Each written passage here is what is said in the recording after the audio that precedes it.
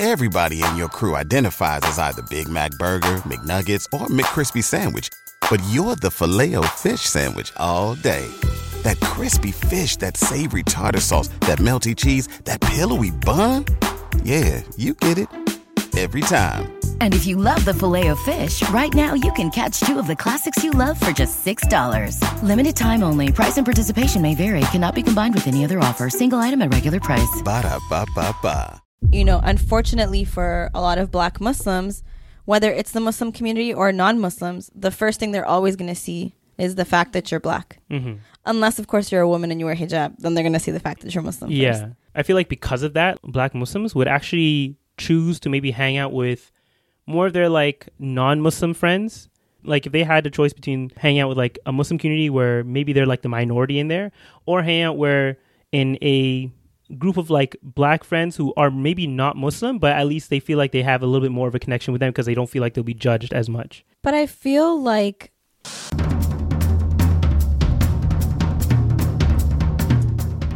Welcome back, guys, to the Cousin Connection Podcast. Watch when you get a cold Yeah, sore. I'll be fine. How you doing, Guys, Sarah? I have to expose Amir. Why? What happened? What you just did. Huh? What you just did. It's not that crazy, okay? It was empty.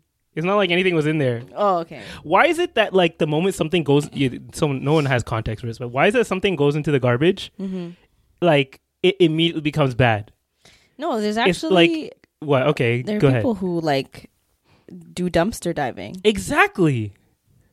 And like this is like a more tame version of that. Essentially, all I did was last night I threw out some chapstick that I thought was bad. Was it last night? I thought you threw it out a while ago. No, it was literally last night. Okay, It wasn't even you that didn't long tell me ago. that. You just said, "Oh, I think I threw out some chapstick." Yeah, and it was an empty garbage can. Okay, about that. And I the also- only thing I really threw inside there, outside of that, was like not bad, but like old coat hangers or whatever. And the reason I threw it out to begin with is because it said after 6 months or whatever. You know how it says on the makeup or those things says The after label, 6 yeah. months of opening, it's throw it out or whatever. So I was like, oh, it's probably been like a couple years. So I threw it out. You don't use your chapstick? What? No, it was just a random one I found here. I don't know. Oh. Yeah. So I was like, okay, it's probably bad. But then now I was desperate because I was too lazy to get up. We already set up everything. I literally could have just. Nah, it's too much. It was too much work. Okay. And then I got it. I used it. My lips are tingling a little bit, but maybe that's a part of it. Maybe it's one of those like lip plumping. You know what? It's because your lips were dry. You just like stimulated it. Yeah. And now the blood flow's coming back to your. Probably. Now you Yeah. have color and it's not going to be gray anymore. Hopefully not. Like my clothing I'm wearing today. It all match. blend in to match. Shameless plug. Shop AishaHarun.com. Oh, yeah. I think is the website. Or Happy Looks Good on You. Happy Looks Good on You. Peep the new merch. I wanted Follow to wear Happy Looks mine. Good on You on Instagram. I think it's called Shop Happy Looks Good. I don't know. The- We'll link it. Yeah, we'll link it. We'll link it. We'll put it on there. But peep the new merch, guys. Yeah. I remember. I'm wearing the full get up today. Yeah, when we went to LA in, I think was it when we went in November? That was a different. What do you call it again? Another launch? No, Yeah, it she was a showed us different the launch. sample though of this one. Oh yeah. Was it November of 2022 or like April of last year? That yeah, time it was that we last went. year because I don't think she even had it at that point. It was like springtime when we had a girls trip and we went for our friend's wedding. Remember we Was went? I there? Oh yeah. No, was I there? No, I wasn't there. No. I wasn't there. We got to see like the behind the scenes, like the warehouse that she like. Oh, okay, I wasn't there for all that then. Oh, okay. Yeah. But I remember like we saw this color and I was like, oh my God, you should do like an acid wash kind of thing. And we were like talking about different ideas. So it's crazy to like see it In person coming to life. I also have mine. I wish I wore it today. Now I kind of regret it. I had a feeling you would, Yeah. but I didn't wash it in time. Yeah, the reason she's not wearing it today is because of the reason we missed last week's episode. Totally, it wasn't because of me. And, okay, it was technically both of us. I was out, living my best life in New York. Amir had a boys trip, basically. Yeah. A solo dolo trip. Exactly. And then- And Sarah was dying at home. Yeah. He fully was like, you should just come with me. And I thought about it. I did. I'm not going to lie. Yeah. But I think you asked me like the week before. Yeah, I did not plan ahead that I well. know. It was Yeah. like very last minute. Like, hey, do you want to come? And I was like, It was a long weekend. Maybe not. Yeah. And then I got hit with the plague. Literally. And it hit me so like fast. Yeah. Because like Monday, when like normally it kind of builds up to like you getting sick, but like, and I wish I knew, I should have known. But like Monday, I was like, man, I'm so tired. Like I didn't do my workout. Like I got home from work and I went to sleep at like 8:45. Tuesday, my throat was tingling. That's and the worst feeling when you know something is coming. And I was taking like every kind of a vitamin pill, whatever I could take. Yeah. And then like by Tuesday night, I was actually out. Like I couldn't even talk. But you know me, millennials, you know this problem, you know, and you just like don't want to call in sick.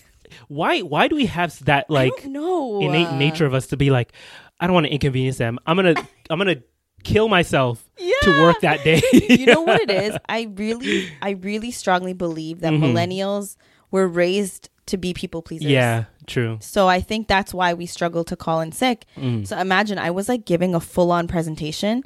I could not talk. Like my throat was on fire. I was coughing every second. I would have been like, okay, girl, we'll do this next time. Just take care of yourself. My coworker who was like in the presentation with me, like she was watching me present.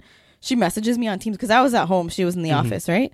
She messages me and she's like, honestly, I got it from here. Don't worry about it. So I was like, are you sure? Like, you know, it's fine. I got it. She's like, no, you don't. And like, we don't really want to hear you like exactly hacking on camera. It almost seems like they're like forcing you to like perform in front of them as you're dying. Well, everyone was like you could see them all looking at me like, oh, girl, why are you logged in? So then I let her finish. Like I watched it. And then after she called me like privately and she's like, do me a favor, log out for me. You know, one of those. So I was like, all right, fine. So I emailed I messaged my manager. I was like, look, I'm dying. I got to go. And I went to sleep. I slept like 17 hours. Like I went to sleep. That was like around, I logged off at like 10:45 in the morning. Yeah. And I slept until 3 a.m. p.m. Okay. Then I woke up and then I went back to sleep at 7 p.m. And I didn't wake up until the next day around like 12. 12? Yeah, like I was, you know why? Because I had NyQuil. Yo, that is. Yeah, when you told me that like, hey, I took NyQuil and that stuff that's the best. I was like, that's like the opening line to like an addiction movie.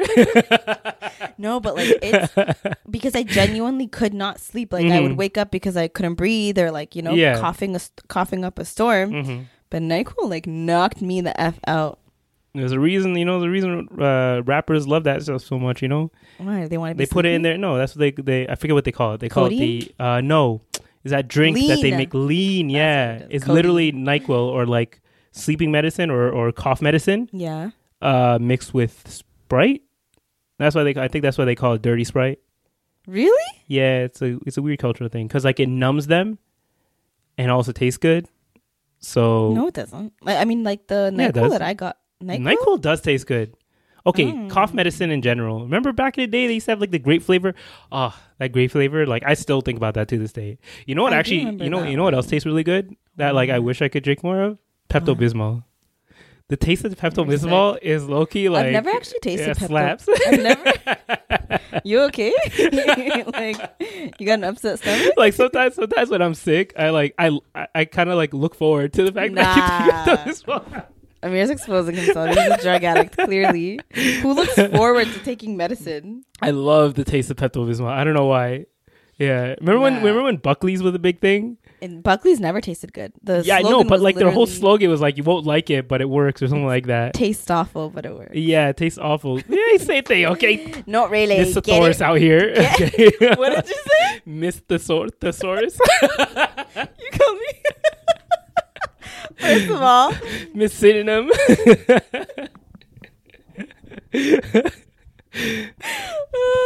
You know, okay. Yeah. All I'm saying is that like I don't know, Costco had the one. Oh, I really messed up my mic. It was good like 2 seconds ago. You have always struggled with this mic. I'm gonna find an easier solution to this. I gotta get like some professional setup. Can you make mine like that? Like what? Like that. Like I want it to look like that. Okay, give me 1 second. That's so much better. Yeah. Okay, there we go.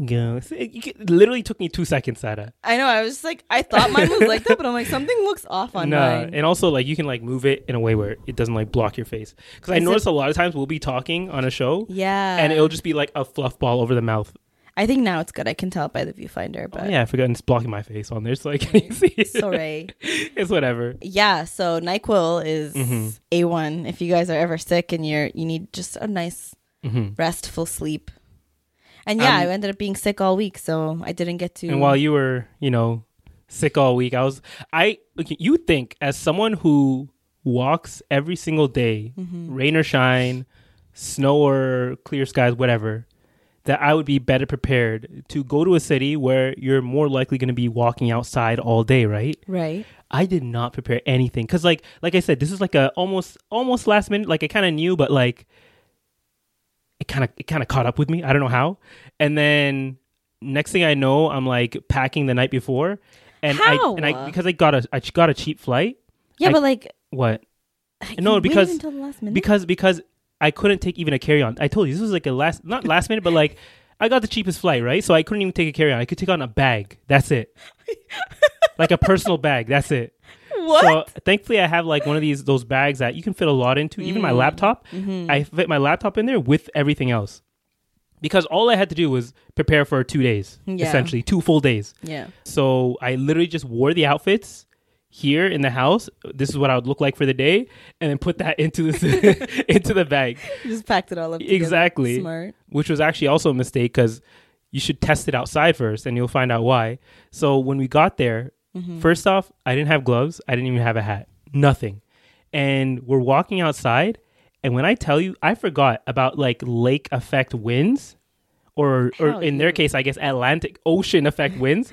Yeah. It was so windy, like crazy wind throughout the whole city because it's an island, right? So you're surrounded by water, literally. So there's wind coming from every direction. Yeah. And a lot of times you want to walk to the shore, right? You want to walk to the outskirts of the city, and that's where it's even more windy. So immediately it was like you go to those. Thankfully, New York has a lot of street vendors who are selling like gloves and hats, and like they're actually pretty good quality. Yeah. So we were able to buy like a couple of those things and bundle up. But this was after already suffering for a majority of the day. Why didn't you just? You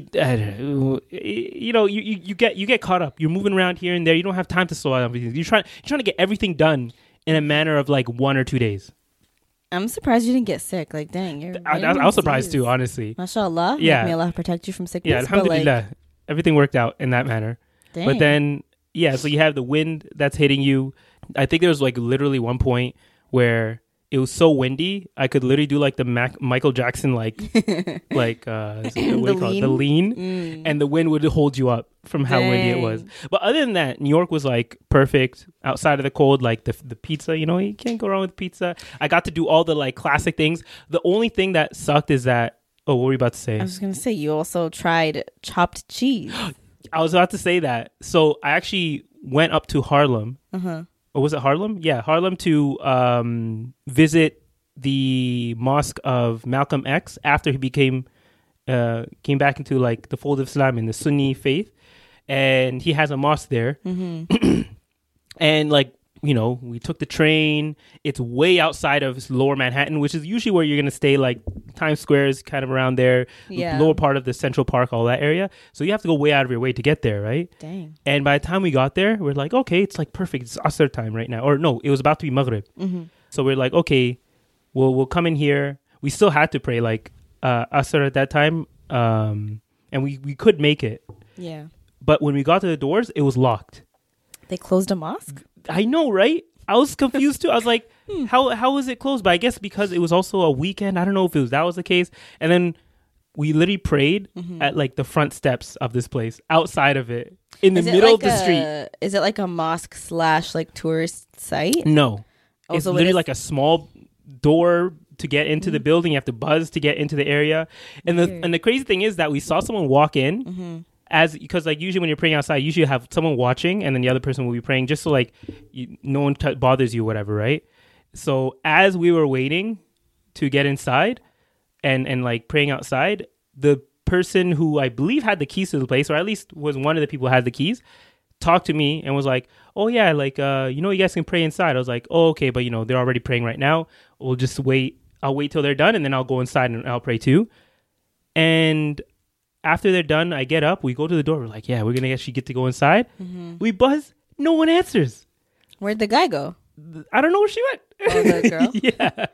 So, but played, yo. but the I guess the silver lining to that whole situation is that across the street was a bodega, and I'm like, in New York, you gotta have the authentic bodega experience, right? And it couldn't have been more authentic, right? Like it was exactly what I remember because, like, we used to go to Philly a lot, right? Yeah. And Philly isn't too different in regards to like the bodega experience. So you walk in, you have the front area, which is all the snacks and everything like that, and then you walk to the back and you have literally like a kind of like a meat. It looks like when you go to a deli, it looks like a deli. I didn't even look at the menu. I literally went to the guy. I was like, "Yo, can you get me a chopped cheese?" And he immediately knew what to do. He's like, "I got you." And then he started like making it. It's like, "Do you want on a roll or a bun, or do you want a roll or a bun?" Something like that, right? Which is one of the questions they ask. And I said on a roll. I think that's the classic one. What's a roll? If anyone's from New York, tell me if that's the bread classic. roll. Yeah, bread roll. Oh, like okay. Like almost like a burger kind like of a size. sub. No, it's a roll. It's round. Oh, okay. But I think you can get on a sub as well. And I think maybe that's what the bun was. A roll or a bun. That's what it was. And then, he made it for us. And honestly, I can't, like, the hype is real for that. Because once he made it, you think, like, it's pretty, like, it's not dingy, but, like, it's not a big spot. You don't have, like, lines out the door. But that was probably, like, the best sandwich and best meal. One of the best meals we had in New York. I feel like New York has a lot of good food spots, though. It does. But like when you're kind of running around, also you're trying to save a little money. You're like, go at every spot, right? We saved at least one good spot, and called Grimaldi's, which is like an old school, probably one of the oldest pizzerias. Oh, I've heard It's in of that Brooklyn. Place. Really nice place. It's multiple stories tall. It's been around since like the early 1900s. It's been around for a long, and you can tell just from looking at it and being inside. Yeah, that place had actually some really good pizza. Was like the thin. Yeah, the super thin pizza. When you pick it up, the cheese is like falling off. Wait, you don't like that? No. You'll like it. It's really good. The last time I went to New York and I had you're lactose intolerant. No, it's like I'll always risk it all for pizza. Yeah. But I just had really bad pizza when I was there, so like really? Yeah, it genuinely made me nauseous. Well, like that's the thing. Grimaldi's is like the spot you need to go. Like that's known for being a spot known for the pizza. Yeah, it's a really good spot. It's hard to get into apparently, but we didn't have too much of a hard time getting in. Mainly, we did have to wait like a good 20, maybe 30 minutes outside. Dang. But at that point we were already bundled up, but once you get inside, like there's a lot of seating. So it's not like you're gonna be waiting hours to get inside, unless maybe we just got on a good day. It was kind of late on a Sunday night when we went there. That's probably why. Yeah, and like it was also cold outside, so a lot of those factors might have helped. Yeah. But yeah, the chopped cheese honestly was like a close second to that. Really? And it was really good. Yeah, like we were actually eating it on like a stoop. You got to eat on the stoop too. And we're like, should we just go back inside and get another one? Really? It was that good? Yeah. I actually just saw a TikTok today, like before I got here. Yeah. Of like French Montana in a bodega getting chopped cheese. Yeah. But like on 2 Jamaican patties. They did have Jamaican patties there too. Which is crazy. I was like, yo, this is what chopped cheese is. Well, now that I've gone there, like I'm for sure going back again. Yeah. Inshallah. Like I'm going to go back as much as I can.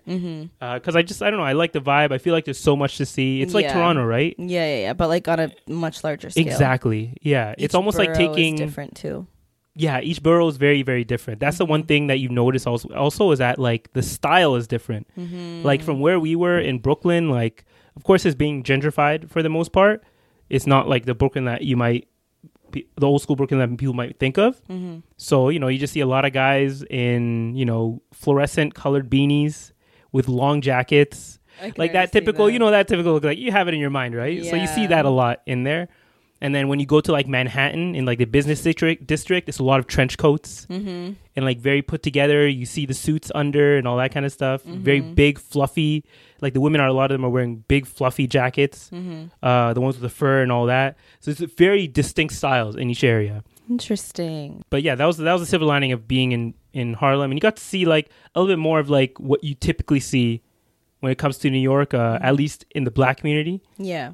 Maybe next time they'll be open and I'll actually get to go inside there. But I did go to, actually in Brooklyn, I went to one of the first mosques in New York. I forget the oh my God, forget the name, but it was established in 1932. Cool.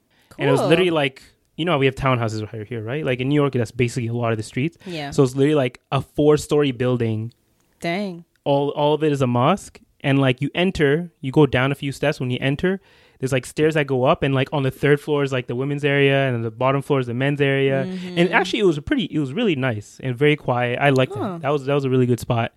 And it was actually like 2 minutes away from the spot that we were eating at called like 8-Bit Bites, which is like a halal food spot that we found there. Do they have a lot of halal options there? I feel like they probably do, right? Yeah, but I feel like it's a lot more of the culture in Toronto. Like the halal food culture is a lot more rich in Toronto than it is in New York. But then again, like that's because I didn't do as much research, right? So I could be wrong about that. Yeah, there probably are a lot of spots for like a weekend, right? Yeah, literally. So maybe next time I'll discover more. But it was definitely just a good experience overall. You know, it was worth missing 1 week. I'm sorry, y'all.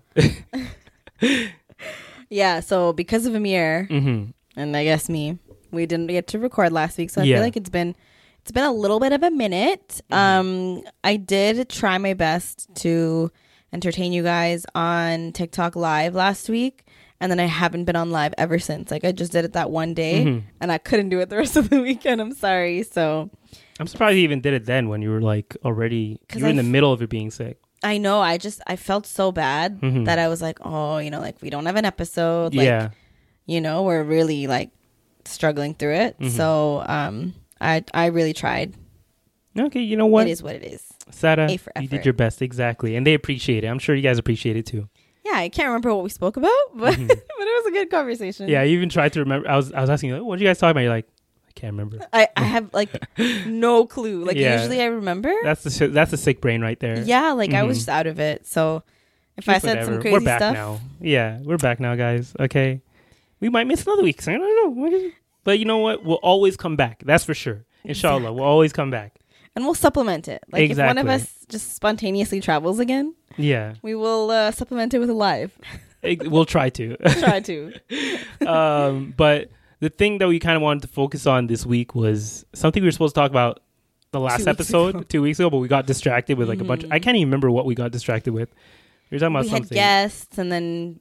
No, but last week's episode, we were supposed to... This is literally the only thing on my docket, and I don't know how. We had like a small Q&A, so that kind of like threw us off. That's why. But yeah, essentially, thankfully, this episode is going to come out, inshallah, on the last day of February. Dang. Which technically means this is still a Black History Month episode. Okay? Yes. I'm just saying. So I actually prepared a little bit for this episode, surprisingly. No, I'm just saying. I wanted to like give some history, some like interesting facts I learned about Black people in Muslim history, or Black Muslims specifically, because we actually, from the time of the Prophet sallallahu alaihi wasallam, we've been connected to this from the beginning, essentially, right? And I think that first person that usually people always tend to go back to, Bilal, right?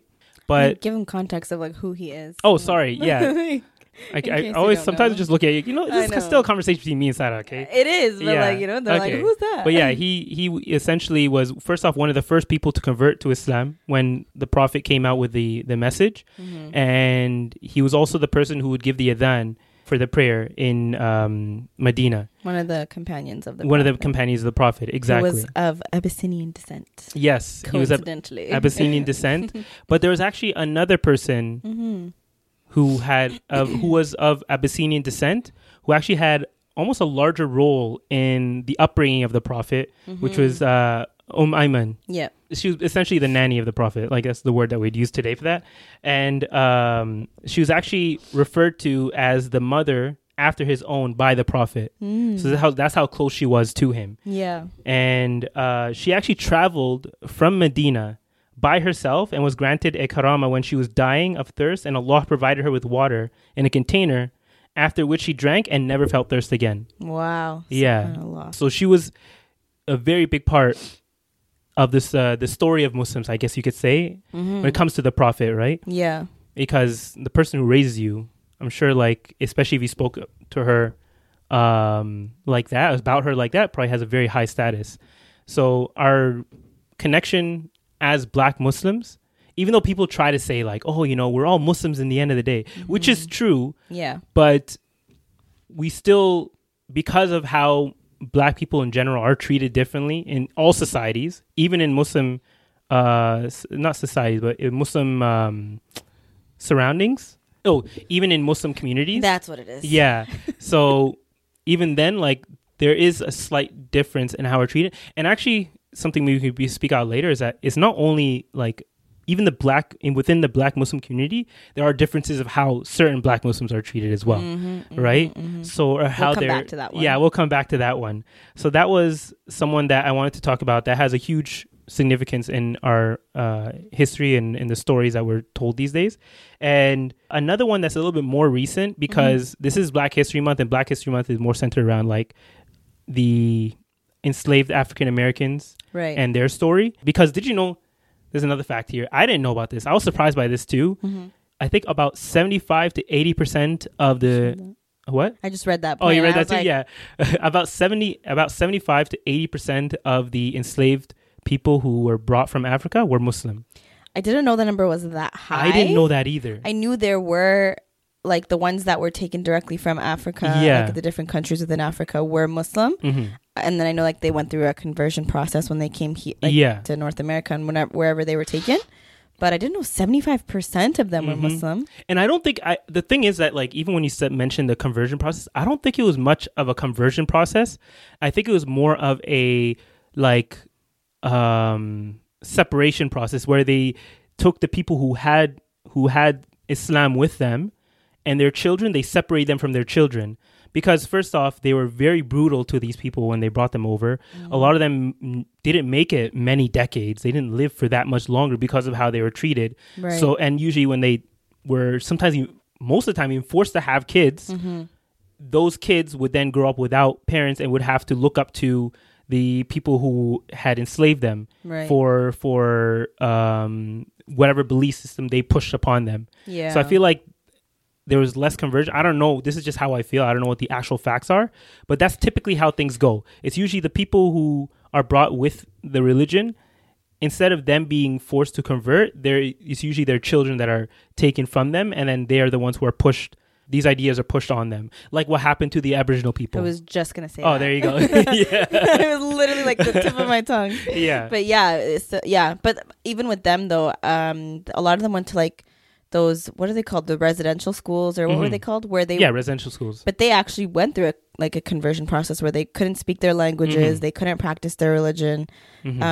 So if you consider that conversion, then that's probably what happened to the African Americans as well. But I don't think it was like, oh, you're Muslim? No, you must be Christian now. No, I think they just like over time indoctrinate them to believe whatever their slave masters believe. Is that what they call them? Slave masters? Yeah. Slave owners?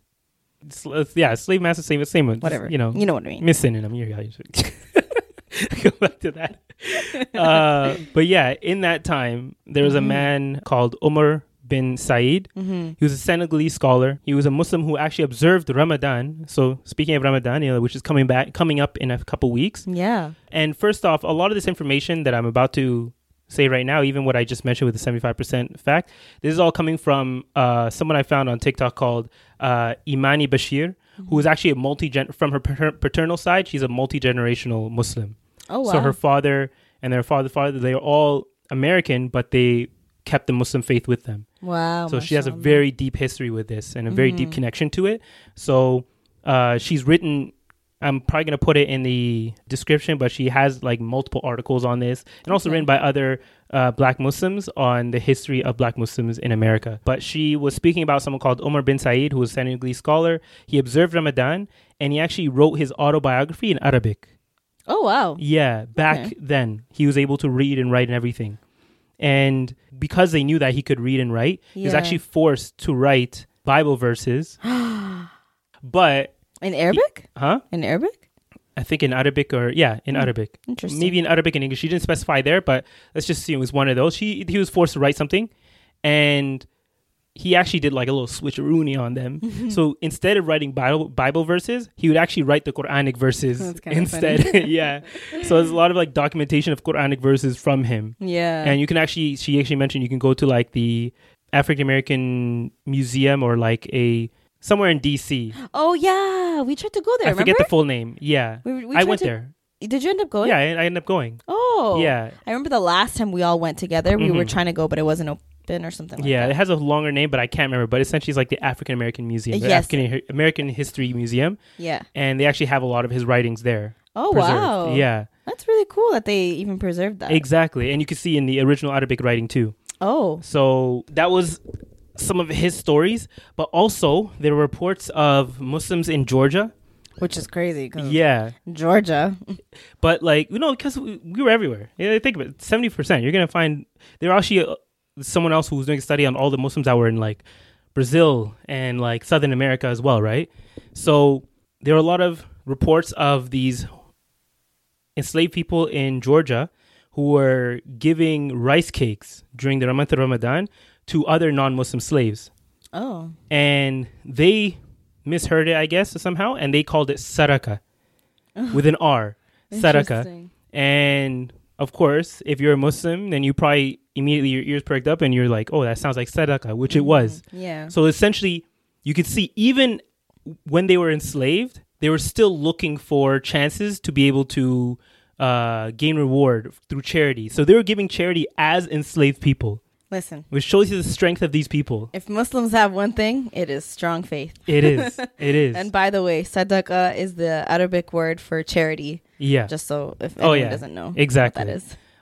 But that was another crazy fact that when I heard, I was like, it makes sense because, Muslims are known for being very charitable, even in dire circumstances, especially if you look at the times where the Palestinian people are currently going through. Right. There's still a lot of cases and a lot of examples of people who are being charitable, even in these very tumultuous times from where they are. Yeah. So it's thankfully it's something that's very universal within the Muslim community. And another fact is that the Islamic call to prayer, because a lot of these people who were coming who were Muslim, they knew the Islamic call to prayer because they would pray a lot of times 5 times a day, and they would also be reading Quran aloud because a lot of them had the Quran memorized, right? So they would be saying it out loud while they're on the while working, or throughout the day. And this actually was reported to be like a precursor to what we now know as Negro spirituals. Huh? Yeah. So because they would sing the Quran, or they would read the Quran or say the Quran in a very like melodic tone. They'd also, the adhan is also very melodic when they would say. So the people took this and they would take the melodic nature of that, and eventually that transformed into what we now know as Negro spirituals. I don't know what Negro spirituals. How whenever you see like movies, this is a very generic way of how it's represented, but in movies, whenever they show like black people working in the fields, they'll be singing songs like that. Yeah. Yeah. So originally they say that some of that was inspired by hearing the adhan and also the Quranic verses being read out loud. Interesting. Yeah, I didn't know that. Yeah, Islamic history is very deep rooted in American history. Like what's happening again, like with the Palestinians, like history can be whitewashed so easily. Even with all the evidence being shown in one way, they can skew. If they have control, they can skew the facts in the complete opposite way, make the oppressed look like the oppressors. I wouldn't put it past them for whitewashing Black history or Muslim history in America, especially with how they demonize Muslims now. Like back then, I don't think their thoughts of Muslims was any better.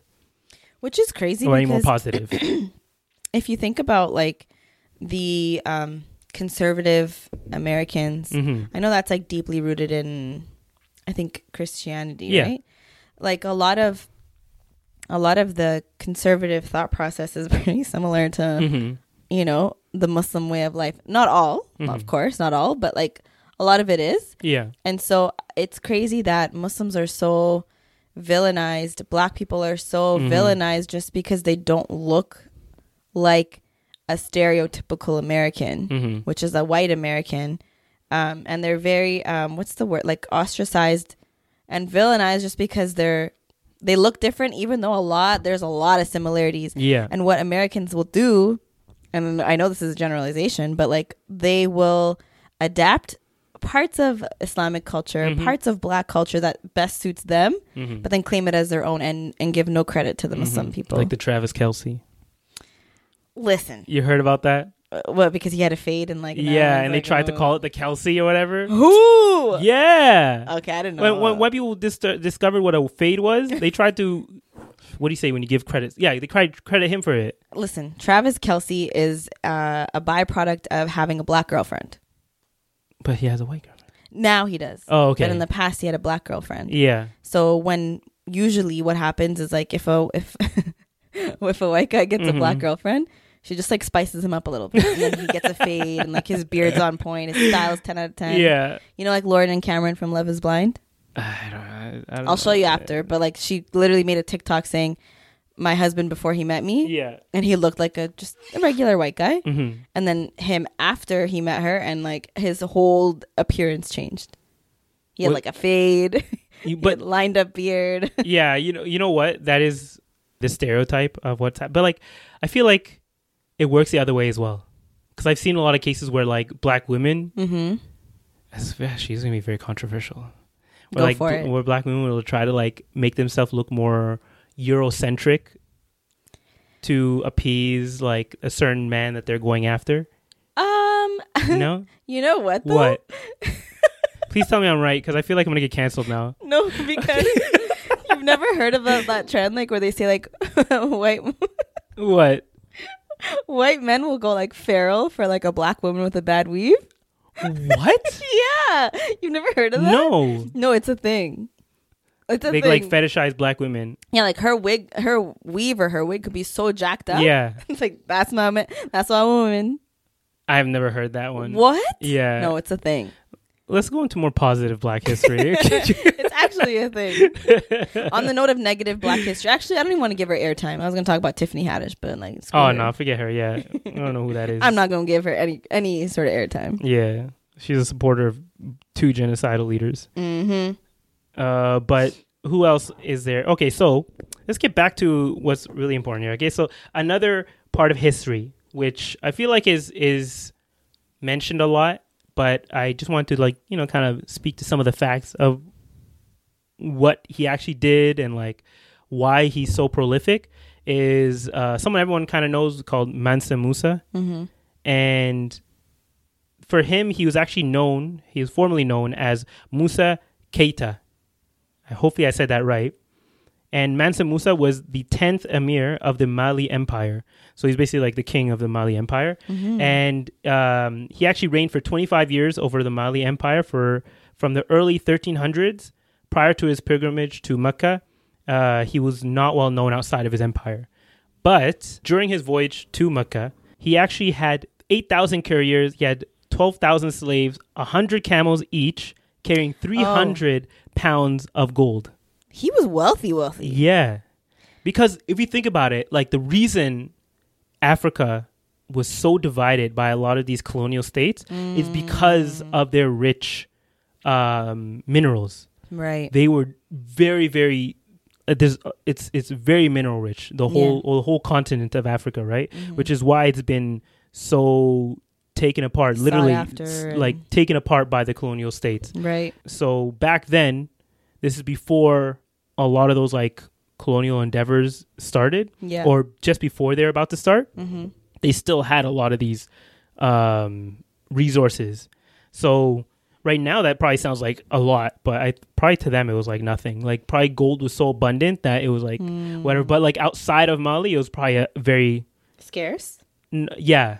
Wow. So, but this is probably why it affected, and I'll show you how it affected. So it said that it is narrated that his passage through Egypt collapsed its economy for a period of 12 years. Damn.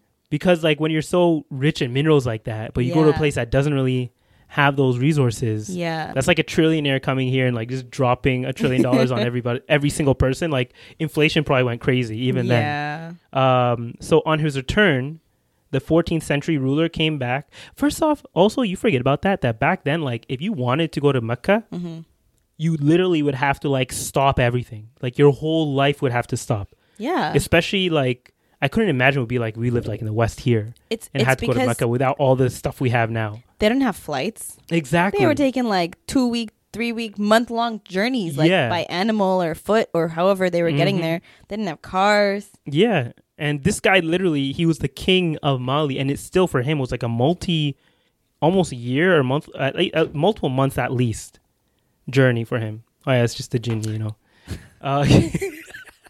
It was the wind, guys. I've played. Okay, I don't even know if that'll come through on there. But yeah, so on his return, the 14th century ruler came back with architects and Arabian scholars. It was then that he built the, I'm going to butcher this, Jigurrebar Mosque. Oh my God. I should have read this up phonetically first. Yeah, I'm not even going to attempt to do that. But the thing is that everyone knows what this mosque is. Everyone has seen this mosque. Is it the one with the little like pointy thing sticking out of it? Yeah, with the sticks coming out of it. Yeah, I've seen that. Exactly. So I'm going to put it up behind it or in front of us, whatever. But everyone's seen this mosque. It's that mosque that's like, it's Mali's like very, like that's like one of very its, well known for this mosque. What the Eiffel Tower is to Paris, the mosque is to Mali. Exactly. So he brought all these architects with him and Arabian scholars, and that's when he built that mosque there. And it's still, after like 500 years, it's still there, still standing, taken care of. And by the end of his reign, the library at Sankore University became the best in Africa, having about 400,000 to 700,000 manuscripts, with only the Library of Alexandria ahead of it. So he's also very good at like keeping facts, or not facts, what do you call them? Preserving historical records. Wow. Yeah. So that was another crazy, not crazy, but like another thing I thought was interesting. Yeah, you're essentially just highlighting prominent figures in Black Islamic history. Exactly. Love to see it. Yeah. And because, a lot of people try to have a very like all lives matter approach to this topic, but I feel like with everything going on, it's good to point out the representatives of your people. You know what I'm saying? Yeah. And because representation does matter. It does. And I think that, one thing that we've like kind of, one of the reasons why we started this whole podcast was because of that, what's the word that we used? Intersectionality. The fact that we're Black and Muslim, first generation. Like there were all these different facets to us that we could connect with, and we felt like you guys can connect with. And even if you're not Black or if you're not Muslim, I feel like there are still similarities that you find within us. And so I like that we can actually resonate with this, right? Because and it's not to discredit other figures in Black history, of course not, because we grow up learning about a lot of prominent figures, especially during Black History Month. I'm pretty sure we learned about all of them that aren't Muslim. Yeah. But imagine if like you're a Muslim kid in school and you're learning about a historical figure that is Muslim. I think Malcolm X might have been the only one, but like, you know what I mean? Like it's such a nice feeling to know like, wow, like there are Muslim people out here doing big things. Like, yeah, because that is one thing, a question I actually had. I'd written down at one point. It was because a lot of the times when Black history is mentioned, Black Muslim history is mentioned, at least in the West, it always somehow goes back to NOI, the so-called Nation of Islam. And I feel like that maybe plays a part in why there's so much of a stigma, or like so much of a stigma of talking about Black history, because of what they represented and how they kind of like skewed exactly what Islam represents. Yeah. Because of that, and because of how also I think media also represents a lot of Muslims in that light. Like they rarely represent the actual true your true Islam or even a true Black Muslim. Usually whenever they do, like remember that movie, what was it called again? The one with Lauren London. Yeah. And Jonah Hill. Oh my God, I forget what it's called. Give me a sec, I'll look it up right now. Yeah, but that movie, her dad in the movie was played by Eddie Murphy, and he was playing a Muslim father, but then you quickly find out that he was actually just nation. But then it's called it was You weird. People, by the way. What? It's called You People, exactly. But the weird thing is that he also like he was representing nation, but then like he I don't know if he outright said nation, but like he was also kind of saying Sunni stuff too. But it was kind of weird, right? So when that's your representation, I think it kind of muddies the water on exactly what a Black Muslim is, or like a real representation of Black Muslims in media. Right? Yeah, like, and I also think like Hollywood is a little bit restricted in terms of like there are a lot of Muslim celebrities out there, but they just they may confirm it casually, like, yes, I'm Muslim, but they never actually go in depth, and they don't really speak about their faith openly for a number of reasons, you know, whatever their reason may be. You know, a prime example, and I, you know, he's problematic in and of itself, but like DJ Khaled. Oh yeah, you know, like who got like disowned by his brother recently, or his cousin or something like that. Yeah, like he's someone who I feel like he, I don't want to say commercialized Islam, but he really used it as part of his image. Yeah, when it benefited him, it did. But then when it mattered the most, you know, when the tragedies that were starting to take place in October in Palestine, and he's Palestinian, like he was nowhere to be found. Even put aside the Muslim part, he is Palestinian. I know. I'm whether sure you're Muslim he or has not, family. like, you connect to it. Yeah, I think his cousin even mentioned they have family who's being affected by this, and he's still not saying anything about it. At that point, it's like you're lost. You're lost in the sauce, basically. But that's I think and this is just a theory, but I really think that the reason why he's not is because he's afraid of losing his, whether it's brand deals or record deals, or I'm pretty sure he has his own record. That's why he's label, lost in the sauce. He's lost the I guess the real what's really real, or like what's really important. Yeah. Right? So you can't really reason those kind of people. You can't really look up to those people anymore, which is essentially why his family's like, yeah, we're not even going to look to him anymore. Yeah, it's unfortunate that, you know, you don't feel proud enough or comfortable enough to speak on such a big part of who you are as a person, whether it's your ethnicity, your culture, or your religion. But, you know, that's why Hollywood is actually Holly weird. But yeah. But do you think that because of those misrepresentations of Black Muslims, and because of what I mentioned with NOI and stuff, like, is that why there's Black Muslims a lot of times feel like ostracized by other Muslim communities? No, I think that, you know, for Black Muslims, I think when you're talking about the Muslim community as a whole, when other Muslims who aren't Black look at Black Muslims, they don't see the fact that they're Muslim first. They see the fact that they're Black first. Yeah. And unfortunately, due to, you know, the way that the media and the news portrays Black people, it paints them in such a negative light that, you know, a lot of Muslims that aren't Black have that perception in their mind too. Yeah. They have that negative perception. True. And it's only if you, it's sort of like, it's only if you come across Black Muslims and you know what they're actually like. So you're like, oh no, you know, what they put on the media is not actually true. They're really nice people. Yeah, because at the end of the day, everybody's still, we're all still people. And like, we can still fall to propaganda and like misrepresentation just like anybody else. Yeah, no, I feel 100%. Like that's, even the Muslim community is not, what's that word again? When you can still fall into something, like we're not immune to that. Yeah, and I think, you know, unfortunately for a lot of Black Muslims, whether it's the Muslim community or non-Muslims, the first thing they're always going to see is the fact that you're Black. Unless, of course, you're a woman and you wear hijab, then they're going to see the fact that you're Muslim. Yeah, and I feel like because of that, like that's why you might see a lot of Black Muslims would actually choose to maybe hang out with more of their like non-Muslim friends who are Black. Like they'll be more likely, like if they had a choice between hanging out with like a Muslim community where maybe they're like the minority in there, or hang out where in a group of like Black friends who are maybe not Muslim, but at least they feel like they have a little bit more of a connection with them because they don't feel like they'll be judged as much. Because I do see that. I've seen a few representations of that where like people will kind of lean towards that because they feel ostracized by that community.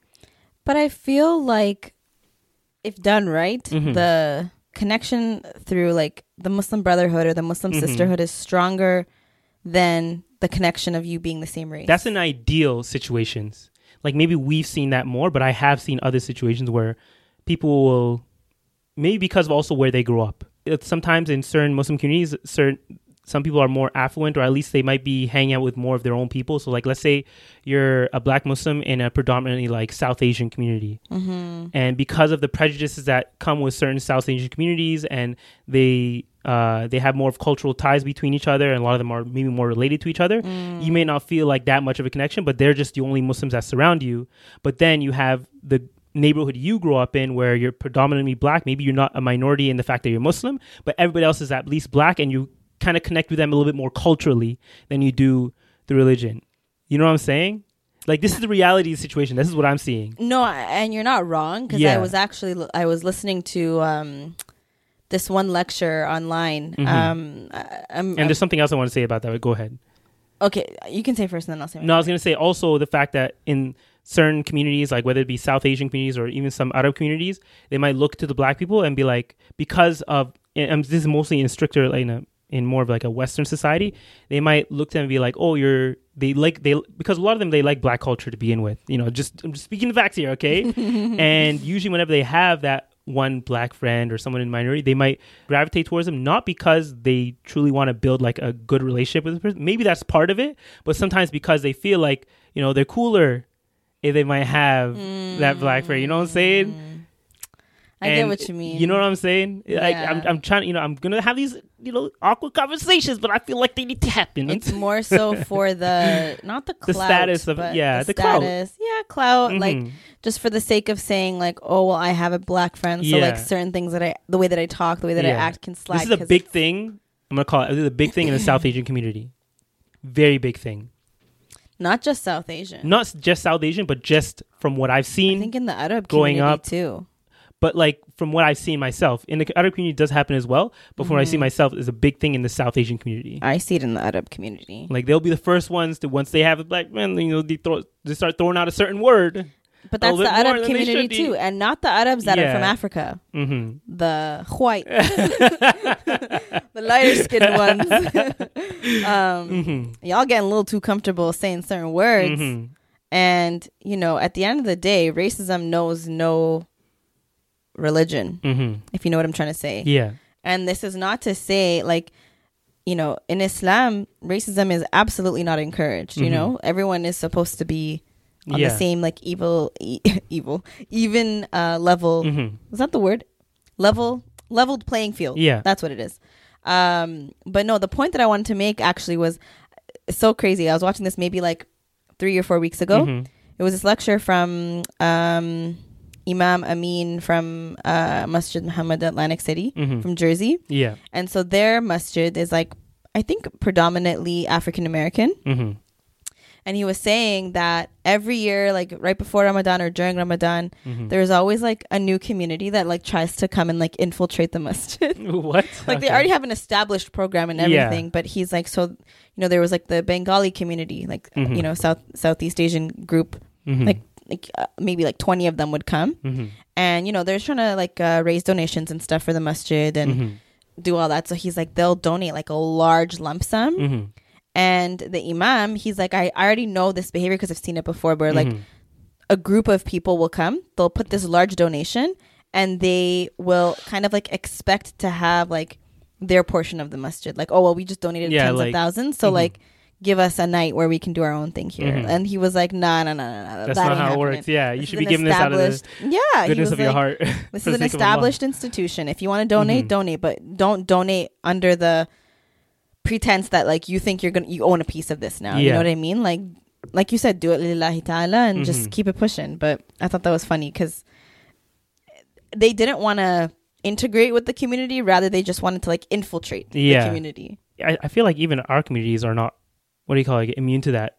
Again, another thing that happens, right?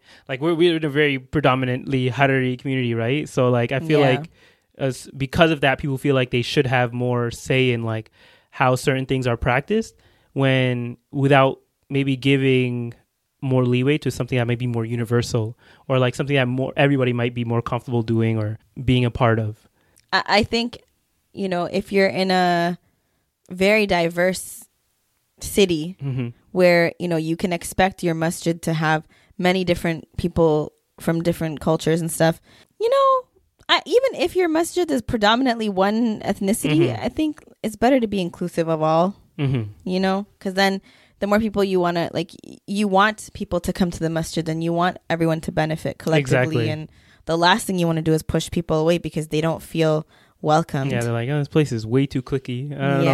Yeah, that's a big thing in the Muslim community too. I know. And that's probably a part of why, like going back to what I mentioned earlier with Black Muslims who in certain communities may be the minority, feel like they don't belong there is because of the cliquey nature of certain Muslim communities. Because it's natural for, like, if you're from, let's use another thing, if you're from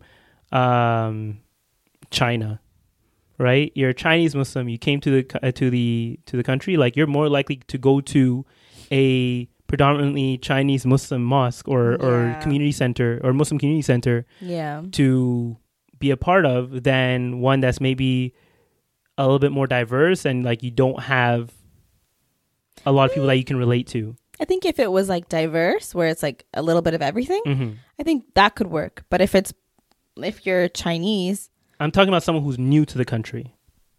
Yeah, if you're new to the country and you don't know anyone, you're gonna look for familiarity. That's just human nature. But maybe once you're comfortable, you'll be more willing to branch out. Like we were born and raised here. I think we would feel more comfortable like mosque hopping if we really wanted to. You know what I mean? And just to see like the vibe of different masjids around the city. Exactly. We should do that. Yeah, check it out. It's like a couple down the street or whatever. But yeah, so that was a question. I forget what the original question was there. Oh, they have people who feel like they might be geared, at least Black Muslims specifically, might choose to hang out with more Black people who may not be Muslim than a community who is a Muslim, is Muslim, but you don't have much to relate to outside of the fact that you're Muslim. Right? Maybe. Okay, so we're both like, I feel like people will just because you're human, like you're more likely to do that because a lot of times you just want to feel accepted. And I can see that. I know what you're trying to say. And I'm not saying it's a good thing. Yeah. Necessarily, like especially if you're strong in your faith, you'll more likely be fine. Even if you're surrounded by non-Muslims, even though it's better to be surrounded by people of the same faith as you. But like if you're someone who's maybe still learning and still growing as a Muslim, it can be a very negative factor. Like even if you're not a new Muslim, like why? I'm thinking about it from influence. Yeah, I'm thinking about it from like my own point of view. If I went to the masjid and people were looking at me like, oh my god, like what are you doing here? I'd be like, not even necessarily that, but just not feeling accepted. Yeah, like if I walk in and like not a single person smiles at me or says salam, I would be like, I don't know if I'll ever come back here. Exactly. So, and I feel like that does happen a lot, especially if you're a minority, where because remember, you have to remember that a lot of Muslims in the West specifically are still first generation for the most part. We're just getting to where we're like second generation. Yeah. So a lot of them do have a lot of these like preconceived notions of certain communities. Right. And anything that's foreign to them, they may not even feel negative towards it, but they're just like less likely to gravitate towards it. Yeah. Because it's different, they feel like, okay, this is just working for me now. I don't want to do anything that's, even though I might have to get out of my, like, I don't want to do anything that's going to require me to get out of my comfort zone. Yeah, that's most people. Exactly. We're human. Yeah. Like I said, at the end of the day, sure, a lot of these practices are, like, it's better to do things that would be, that would make everyone feel accepted. Yeah. But at the end of the day, you just want to follow the path of least resistance. And that path of least resistance might push out certain people that you don't want to push out. It's unfortunate, but it's true. And unfortunately, it does relate to a lot of Black Muslims feeling ostracized. At least that's what I feel. I think, yes, Black Muslims, but also new converts, new Muslims. Yes, new Muslims as well. Definitely go through that. And I think we've seen that is more, I wouldn't say prominent, but we see it more because so many people have embraced Islam in the last like 4 months, and have been putting their experience online. So it's just interesting to see it all. But for those of you that are listening, with Ramadan coming up, make sure that if you are a regular at the masjid, or even if you're new, there's always going to be somebody else that it's their first time going, or they may not frequent the masjid outside of Ramadan. So always just make sure that you approach people with kindness. A smile, even a smile, is an act of charity. Exactly. And is very rewardable. And during the month where your rewards are multiplied, make sure you are taking full advantage of that. Inshallah. But another thing I want to talk about that may like feed the fire of like this like resentment or like this feeling of ostracized. I'm not going to do this again. This feeling of being left out in the Muslim community is recently with what's been happening in Palestine. It was kind of like bubbling up at the beginning of the conflict, or not around the middle of the conflict, or not the conflict, but like after October 7th, what happened on then, like, you know, initially everybody's eyes were on that, right? But then there was this narrative coming out that I don't know who was pushing this narrative, but I feel like there are certain people who were kind of clamping onto this narrative of that, like, why is it that when a certain Muslim community is being affected, all eyes are on them, but then when you have another Muslim community, like what's happening in Sudan, is being affected, why is that not given as much as attention, right? And that was a big point of contention that came up at one point. But then people tend to be like, okay, we'll focus on that at some point. We have bigger fish to fry here right now, right? My TikTok might just be geared towards like what I'm seeing and stuff, right? But I did see people speaking about that. I mean, like, what's the difference here between them? Like they're implying something where they're saying, what's the difference here between the people who are being affected here and this? And of course, you can make pretty good arguments for why there is a difference on the two cases, but that was a point of contention for a lot of African and African Muslims specifically, or black African Muslims specifically. Ooh, that's a topic. That's a whole episode in and of itself. All right, guys, get comfortable. It's already been an hour into this episode, and we're going to get into it now. But the only question I really have is, do you think that plays a factor in it? The fact that they're maybe of a darker skin tone? Okay. There's two sides to that. Yeah. Because one, as we know, in Palestine, there are holy sites there. I.e. Masjid al-Aqsa. Yeah. As we know in the past during Ramadan, when, you know, the enemies are just trying their luck and they're really testing everybody by bombing innocent Muslims that are just praying in the masjid. Yeah. And so I think that causes like a global uproar from all Muslims because there's no differentiation. However, the genocide of Palestinians in general, that this genocide is the most amount of attention I think I've seen towards a Muslim. It's not even a Muslim struggle right now, but like it's a Palestinian struggle. Struggle. And I think when we're thinking about, you know, problems in Sudan, Congo, Somalia, Egypt, Yemen, etc. Like and because there's the Uyghur Muslims. I think that, and I hate to say it, but I'm just gonna be honest.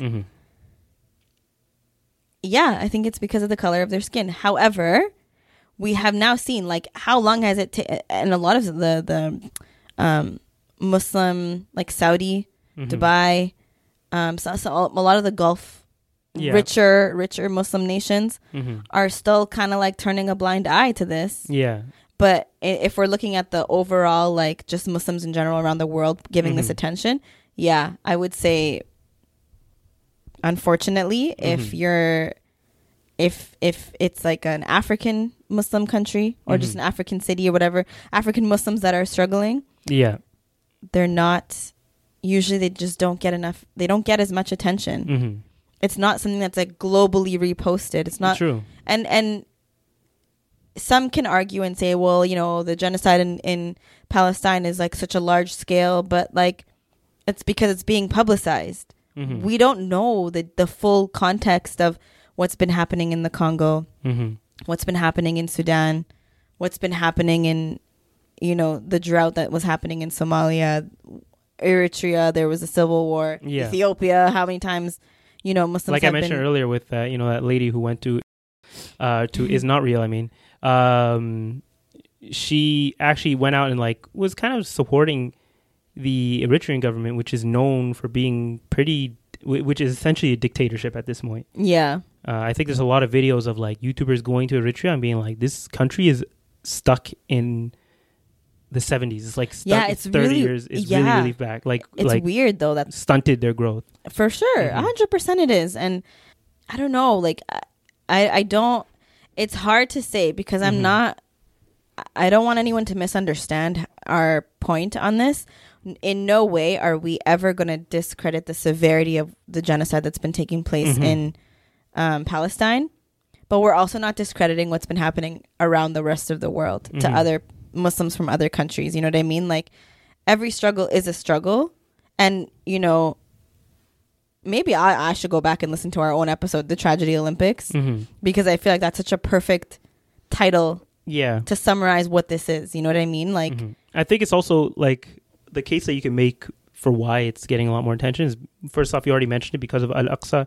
It has that piece of land in itself has a very historical, like, Islamic significance to us. But it also is historical to Christians, to Jewish people. Like, that Jerusalem in and of itself, I feel like is significant to everyone has an interest in that area. Specifically. That's what it is. Yeah, and also you could also make the case that, like, this Palestinian struggle has started in 1948. It started 70 plus years ago. So technically it's always been going on this whole time. Even though you could sort of make the same case for, like, the Congo and a lot of the African nations as well, who've been colonized for even longer in most cases. So, like, there are definitely some good cases you can make for why it's more popular, but everything does play a factor in why something gets more attention than another. So you can't say for the people who are saying that you're not paying attention to skin because they're not the same skin tone as you, you can't say they're wrong completely. Yeah, it may play the smallest part, but two things can be true. Exactly. It could be because, yes, people are racist and they don't give a shit about black people. Yeah. As Kanye West once said about George Bush. But it could also be that the genocide of Palestinians has been taking place for so long that they're finally getting mass global attention. Yeah, and the momentum is there. Exactly. So two things can be true. We're not saying it's one or the other. Yeah.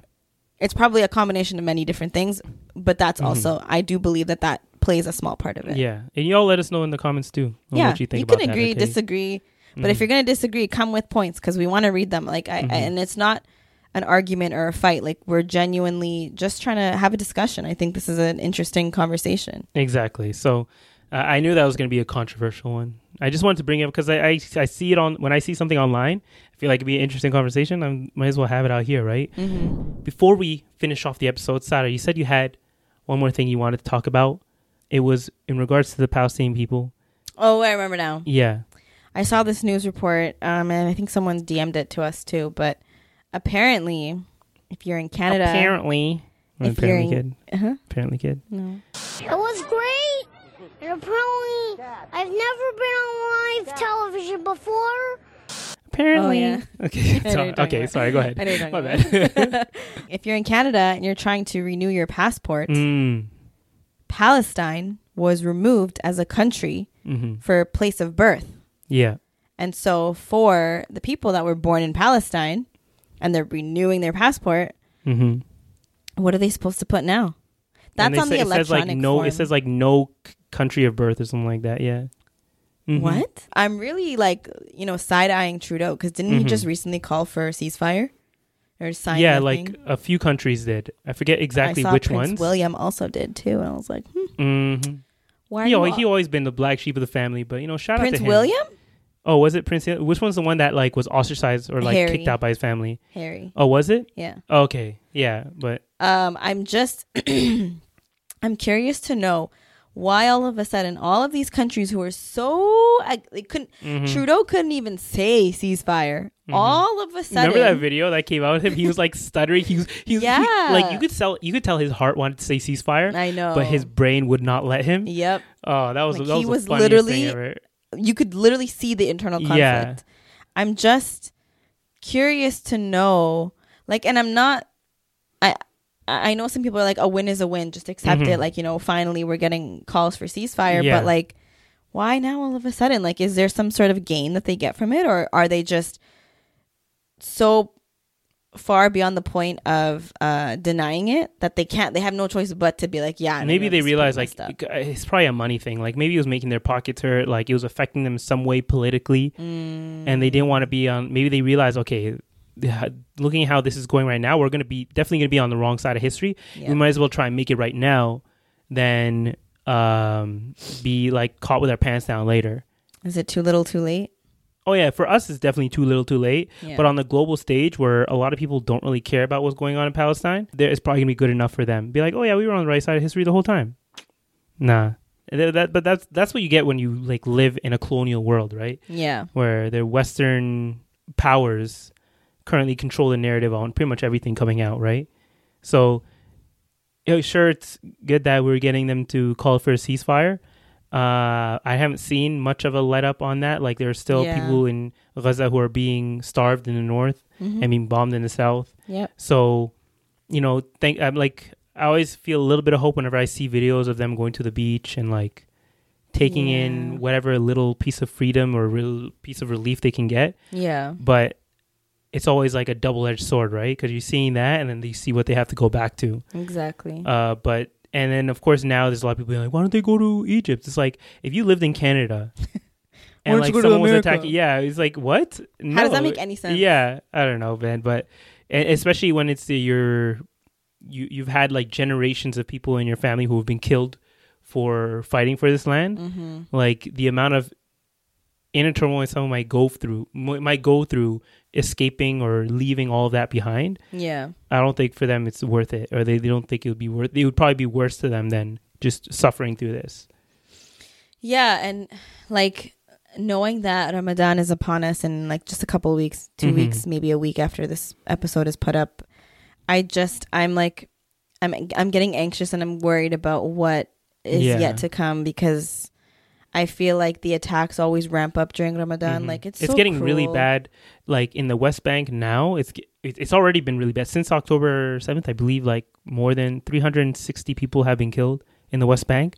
So crazy. And I feel like they're setting their sights, especially because right now essentially what they're letting occur, a lot of the IDF or IOF, whatever they call themselves, they're letting the settlers pretty much go ham, do whatever they want. Yeah. They're like giving them guns, they're giving them bats, and just letting them like play Call of Duty in the streets against innocent people who have rocks, literally nothing else but rocks, even if that. Yeah. So it's definitely getting a lot worse there. So I couldn't imagine. And I think every Muslim right now is holding their breath for what's going to be happening. I know. In the Al-Aqsa area. Because also there's another video I saw where, because they know that there would be a lot of backlash for tearing down the actual mosque itself, for many years now they've been actually digging under the mosque, and they said that it's for like not architectural, for like historical artifact searching and all that kind of stuff. They're digging under it, which is then messing with the foundation of the actual mosque, and essentially will lead to its collapse, right? And they're constantly digging under. You can see there's a huge hole under it, and a lot of the Palestinian people are like fighting for permits so that they can go and like at least restore it or like build some type of structure inside it to hold it up. But it's being denied, and it's clear what they're trying to do here, right? They're trying to dig under it, say, oh, we're doing it for historical research, but then when something happens, everything collapses. Like, oh, we didn't know this was going to happen. You know, that you can already see the setup of whatever they're doing, and there's nothing you can do. But at the end of the day, you still have to rely on Allah. Like, no, I know. I just, continue to keep them in your dua, and not just the Palestinians, really just like the Muslims in general. Yeah. I'm sure you guys know this, but when you're making dua for someone else, the angels make the same dua for you. So, life hack. Exactly. I feel like we all haven't been okay. Like, yes, we have moments of happiness because we're not like, we're in a place of privilege where we aren't in a war-torn country. So we're able to live our day-to-day lives and like kind of turn it off if we really can't do it anymore. But I feel like for a lot of Muslims, a lot of Palestinians in general, just human beings, whoever can resonate with what's going on or just has been keeping up, like, we haven't actually been okay in a very long time. The last like 100 plus days, I don't think any of us have ever experienced a war or a genocide to the extent that we have for this. So it's definitely seen it. Sorry, not witnessed. Not been part of it. Experience. Sorry, you know what I'm trying to say. It's just been so like we used to see like little tidbits of things on the news, like way back when, but we were always too young to understand. But now, like, you're seeing things without a filter, live as it's happening. Like TikTok and social media in general changed the game in that. Yeah, and I just feel like it has just changed my entire perception on like just life and actually speaking on that, on like seeing this. When I was in America, when I was in New York, I forgot how much Canada is suppressing news sources, including a lot of the Palestinian news sources like the Eye on Palestine. I forgot that a lot of that was being suppressed. Yeah. So when I went there and like I loaded up, you know, the social media, Instagram, all that kind of stuff, I was seeing like things are a lot worse than what I was seeing in Canada. And I realized it's because the places that the pages I was following in Canada, which were being blocked, I can now see again, including Eye on Palestine. Oh. Yeah. So like a lot of the on the ground, like you mentioned, the live stuff that you're seeing, the horrific stuff going on, you could see that now. Yeah. Or again in there. So Canada is an interesting case where like we don't realize it because we got used to it now, but a lot of this stuff is also being censored. So we're not even seeing the worst of it. And we're still being impacted the way that we are. But, you know, I don't want to like end off the podcast on a somber note. But you are. So we're going to end it. Okay, guys. Man. But thank you guys so much for watching. Yeah, we had some pretty controversial topics there. Hopefully we covered them as nuanced as we could. We were being as balanced as we could with these conversations. But if you feel like you have like some input, or you want to come in on this conversation and give your input on it, go ahead in the comments there. Let us know. We'll be replying. We'll be interacting with y'all.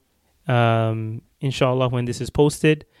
And again, thank you for waiting another week. I know we kind of like missed it out there, but we're going to try and keep it more consistent again. Don't forget to subscribe. That you can forgot about that whole part. Get our notifications and know when we're posting. Yeah. But also make sure to follow us on Instagram and TikTok. We're actually almost at 10,000 followers on TikTok. Okay. We are making our way to 10,000 on Instagram. We're almost there. And, y'all, the subscribers on YouTube are also growing. So the family is, I see y'all. I see all y'all. You're coming in here. A lot of new cousins coming in. And they're like binge watching old episodes. And they're just like, wow, like seeing the growth. I'm like, oh my God. All right, guys. Okay, bye. Oh, my bad. You really did just start today. My bad. Are you new here? Okay. Bye.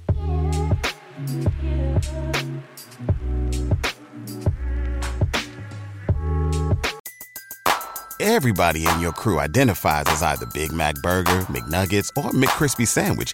But you're the Filet-O-Fish Sandwich all day. That crispy fish, that savory tartar sauce, that melty cheese, that pillowy bun. Yeah, you get it. Every time. And if you love the Filet-O-Fish, right now you can catch two of the classics you love for just $6. Limited time only. Price and participation may vary. Cannot be combined with any other offer. Single item at regular price. Ba-da-ba-ba-ba.